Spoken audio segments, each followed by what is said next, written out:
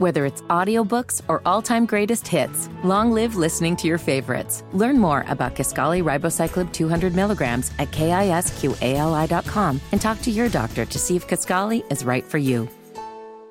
The mayor of New York City said Tuesday morning that when U.S. took prayers out of schools, guns replaced them.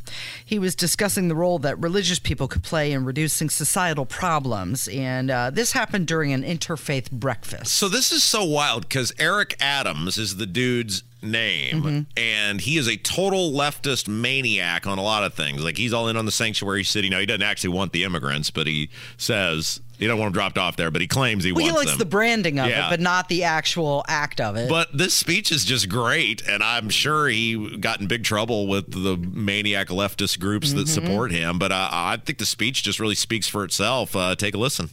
We are destroying our next generation. Destroying them. And we say over and over again, we need to build a world that's better for our children. No, we need to build children that's better for our world. And we have to be honest about that. And it means instilling in them some level of faith and belief. Ingrid was so right. Don't tell me about no separation of church and state. State is the body, church is the heart. You take the heart out of the body dies. I can't separate my belief because I'm an elected official. When I walk with God. When I talk with God. When I put policies in place, I put them in with a God-like approach to them. That's who I am. And I was that when I was that third grader, and I'm going to be that when I leave government. I am still a child of God and will always be a child of God, and I want to apologize about being a child of God. It is not going to happen.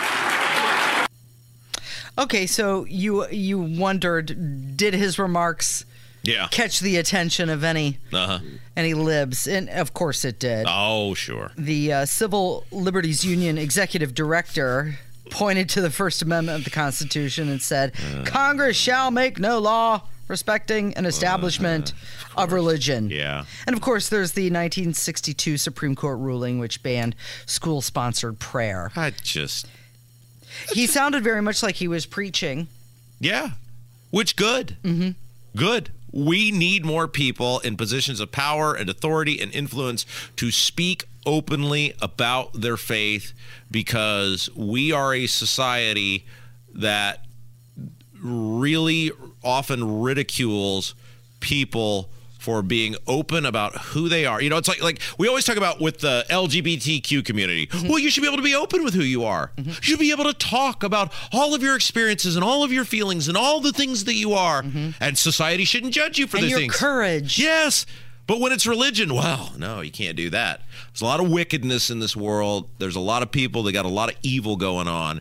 And there's a whole bunch of things with that dude I don't agree with, but that was really great and really well done. Isn't it amazing how when you hear now a politician, an athlete, a movie star, whoever it is, somebody in a high-profile position, when they speak of their religion and their faith, it almost comes across as shocking?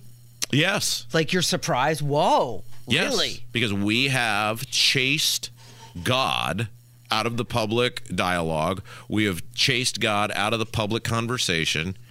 And it has been done deliberately because there are a lot of very evil, demonic people out there who are just they are dependent and thrive when God is eliminated from the conversation.